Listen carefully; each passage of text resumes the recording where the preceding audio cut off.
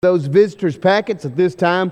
If you'll pass your attendance cards toward the aisle, we'd like to have a record of your attendance.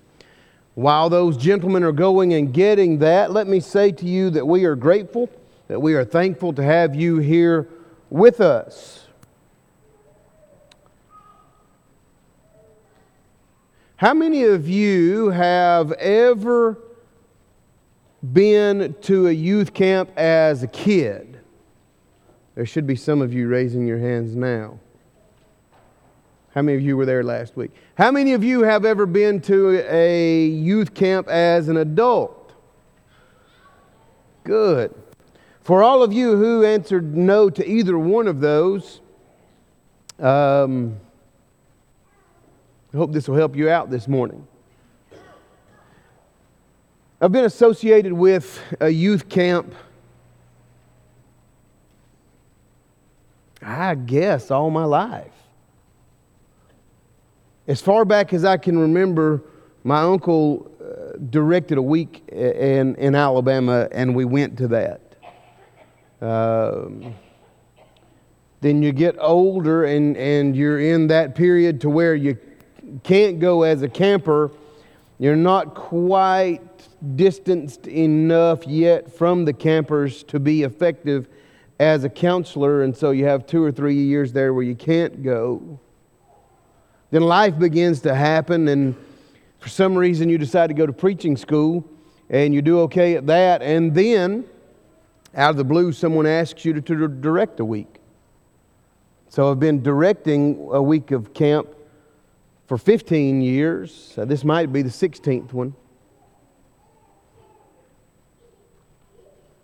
Youth camp is interesting, to say the least. It is it's a mission field is really what it is, and it's hard work. You say, how can it be hard work?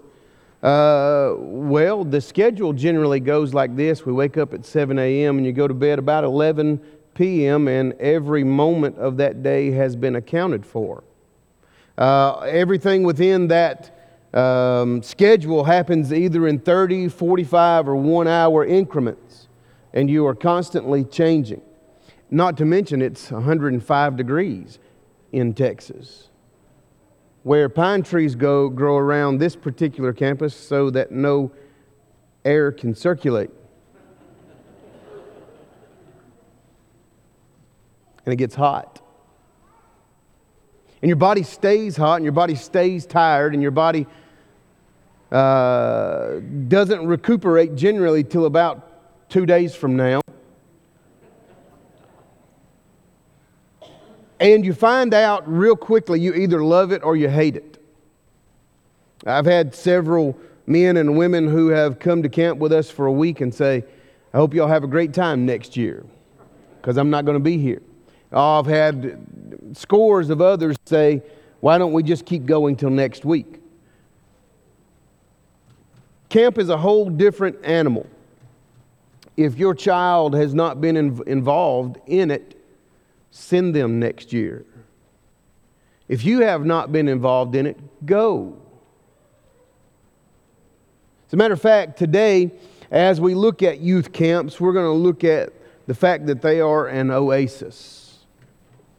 And OASIS, and that will hold all of our points. Oasis. The youth camp is an oasis of opportunity.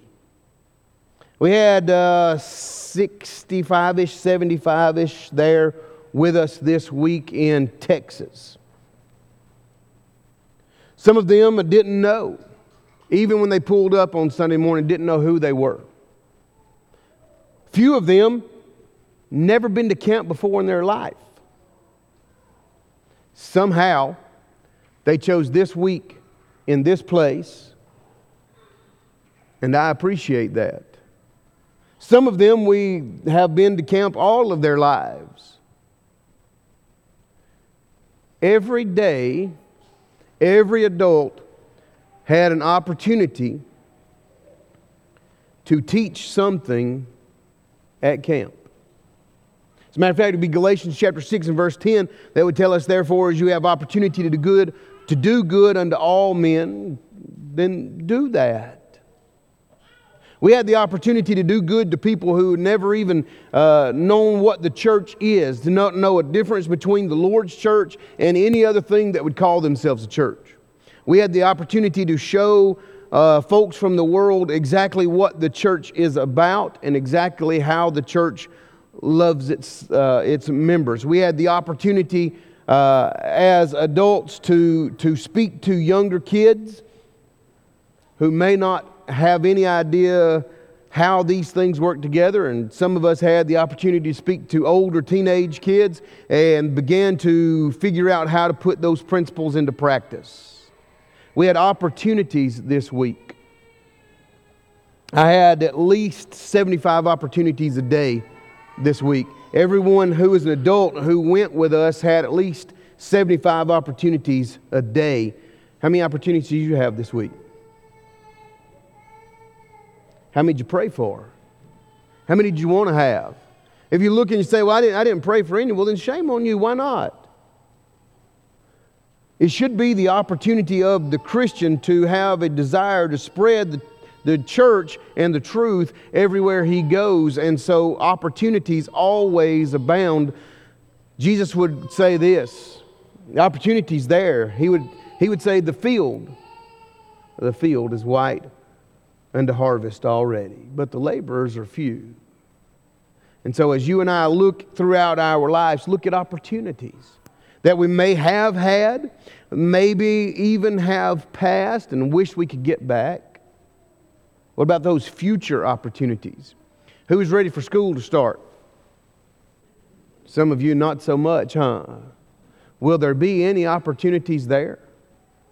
Will there be any opportunities with co-workers starting tomorrow? Will there be any opportunities with neighbors maybe even this afternoon? I had opportunities to solve problems.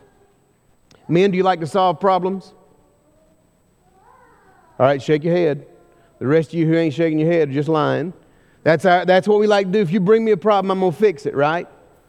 Well, if you'll direct a week of camp, they'll bring every problem to you. And generally it's like this, Mr. Billy, when are we? No. Stop talking to me. You've asked all your questions you can ask today. I've had opportunities to fix things. I've had opportunities to speak to children that I wouldn't have opportunities to speak to. We need to learn how to take those opportunities. Camp is an oasis full of opportunities. It's an oasis full of assembling. Now we're going to meet together. When you go to camp with me, we're going to meet together. And we're going to meet together a bunch, aren't we? Shake your head this way. Yeah, we're going to meet together a bunch. We're going to have a lot of opportunities for study, and we'll talk about that in a little while. And we're going to have a lot of opportunities to meet together and grow together as relationships. We're going to have time to assemble it with the apostles who would begin to show us those examples, especially around Acts chapter 20 and verse number 8, when they were assembled together to break bread. And what else were they going to do? They were going to sing. They were going to pray. They were going to study God's Word. They were going to roll through the whole gambit of the worship service of the church because they had that opportunity to assemble. What happened if they didn't assemble? Well, they didn't have that opportunity. We assembled for a worship service every night.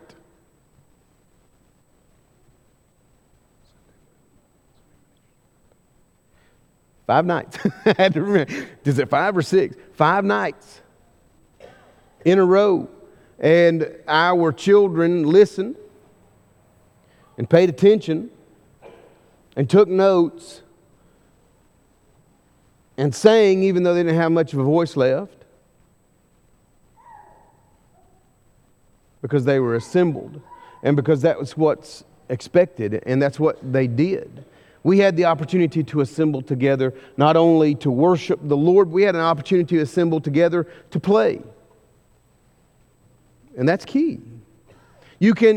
I guess I could make a schedule that would keep us in Bible study 24 hours a day for 6 days. But that's not going to get anything accomplished. You know what kids need to do? Kids need to sit down and study for a while, yes. Then again, they need to go play Gaga ball. You ever played that? That's fun. I learned how to play that this week. They need to play wiffle ball or basketball or sit down and sit around a picnic table and talk to each other or draw or color or whatever it is that they do.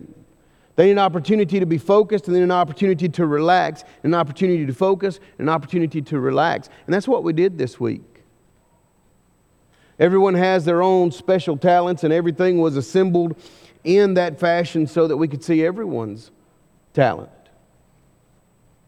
Trace Powell is the Gaga Ball king. I am not. He got me out like 1,000 times till I said, "Is Trace playing?" He would say, "Yeah." I said, "Well, I ain't playing." That's what it's about. He didn't know I stunk at Gaga Ball, and I really didn't until this week. I didn't know he was that good. Opportunities, assemblies, and setting. Look at the setting that most of these youth camps are set around. You can look just out the windows where you are and see the very handiwork of God. If you're not reminded of who God is in those settings, you'll never be reminded of who God is. It would be Hebrews chapter 11 and verse number 3, where the Hebrews writer would remind us that the things that we see didn't come from just the things that are always around, that they were made by the very finger of God. We look around and see a green field where we sat. You don't think much about that. You look around and see those trees. You look around and see that dirt area and the wildlife that would run through, who were the pets of the people who lived there. Luckily, we did not see any of the no-legged wildlife. That's great. They're there, I'm sure. The setting of these places are beautiful. Visual reminders of who God is and what He has done and what He's done for me. As I look at those settings and I think about who God is, I remember what He has done. Now, what has He done? Well, He sent a Son to die for me. Why? Because I'm not all that great, but because He loved me even before. When we look at those settings and we notice how beautiful everything is, I'm reminded of the influence that we have with 75 people. It would be 1 Corinthians chapter 11 and verse 1 where Paul would write, "Be imitators of me, even as I am of Christ." We have an opportunity throughout the week to show, not only to teach, but to show these children that you can be a Christian doing anything. You can be a Christian eating watermelon at a very rapid rate. You can also be a Christian while that watermelon is expelled at a very rapid rate. You can be a Christian while you're throwing water on each other. You can be a Christian while you're gathering together to sing. You can be a Christian while you are sitting around petting a camp dog. You can be a Christian while you're playing wiffle ball and kind of talking trash to each other. You can't hit this. You can't hit that. You can be a Christian wearing a weird rag on your head like Thomas Morvant did a lot so to keep the sun off his ears. You can be a Christian doing everything in the world, and included in that the assembly that we have here. The reason why camps work so well is because you are exposed and vulnerable to everyone every moment you're there. You don't get a chance to go home and sit in your tub and relax and think about how things you can handle differently the next day. You do have a time to go and take a very cold shower and get into a slightly more comfortable than the floor bunk bed. hoping that you can sleep through the night thinking, well, we're going to do this about 7 in the morning, aren't we? You know, throughout the week, people's nerves tend to get frayed about Wednesday afternoon, Thursday morning. You know what your children learn from that? Sometimes you have a bad day. And sometimes you get over it and you keep on moving. We have an opportunity to influence them. I have that opportunity almost at least once or twice a week. It is very rare that you get that same opportunity, and let me encourage you to take that opportunity. Let's draw all this oasis in together and the purpose of the youth camp. The last S is strength in Scriptures. That's 2 S's, so I win on that one. Strength in Scriptures. 25 plus hours this past week were dedicated in our scheduling to some sort of spiritual activity, whether that is a worship service, Bible class, Bible bowl study, Devo, whatever it is, 25 plus hours. Now, if you do the math correctly, half a year over half a year would be 30 weeks in your 45-minute class in Bible school every Sunday morning is about 25 hours. Your children had half a year's worth of Bible school in a week. They studied the theme of lost every night. We looked at what is lost. We looked at a lost soul with looking at the man who said, how about these barns? I'll build greater barns. We looked at a lost sheep who didn't know he was lost. We looked at the lost pair of sons. We looked at a lost woman at a well. We looked each night at the idea of being lost and being saved. We had a Bible bowl this week where your children had no idea what the material was going to be until Sunday afternoon.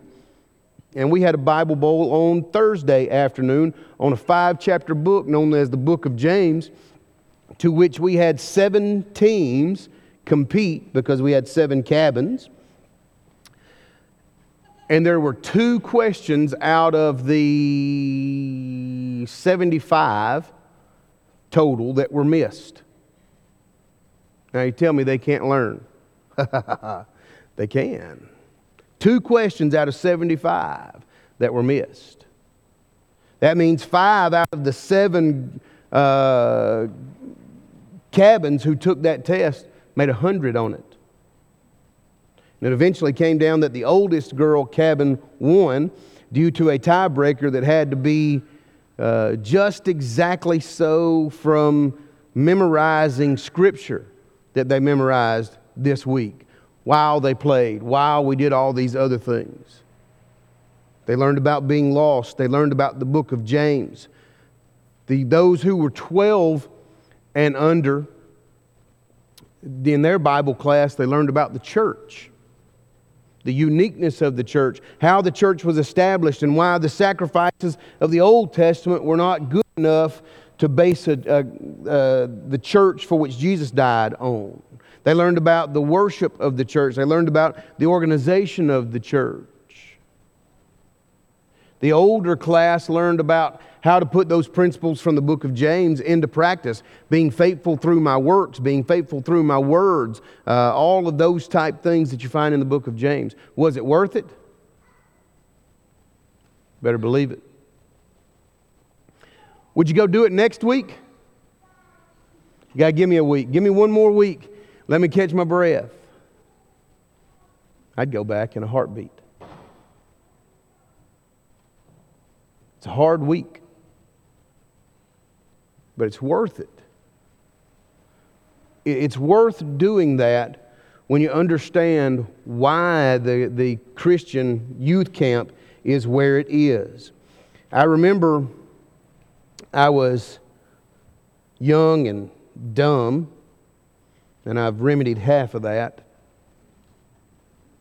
It was one of the first couple of years I was directing a week, and I was speaking to my uncle, who at that point in time still directed a week, and I guess I was venting a little frustration of, why don't people see the value? Why don't they help me out a little more within this camp? And I don't think I'll ever forget what he said. He said, let me tell you something about youth camps. I said, all right. He said, youth camps of today are the gospel meeting of 30 years ago.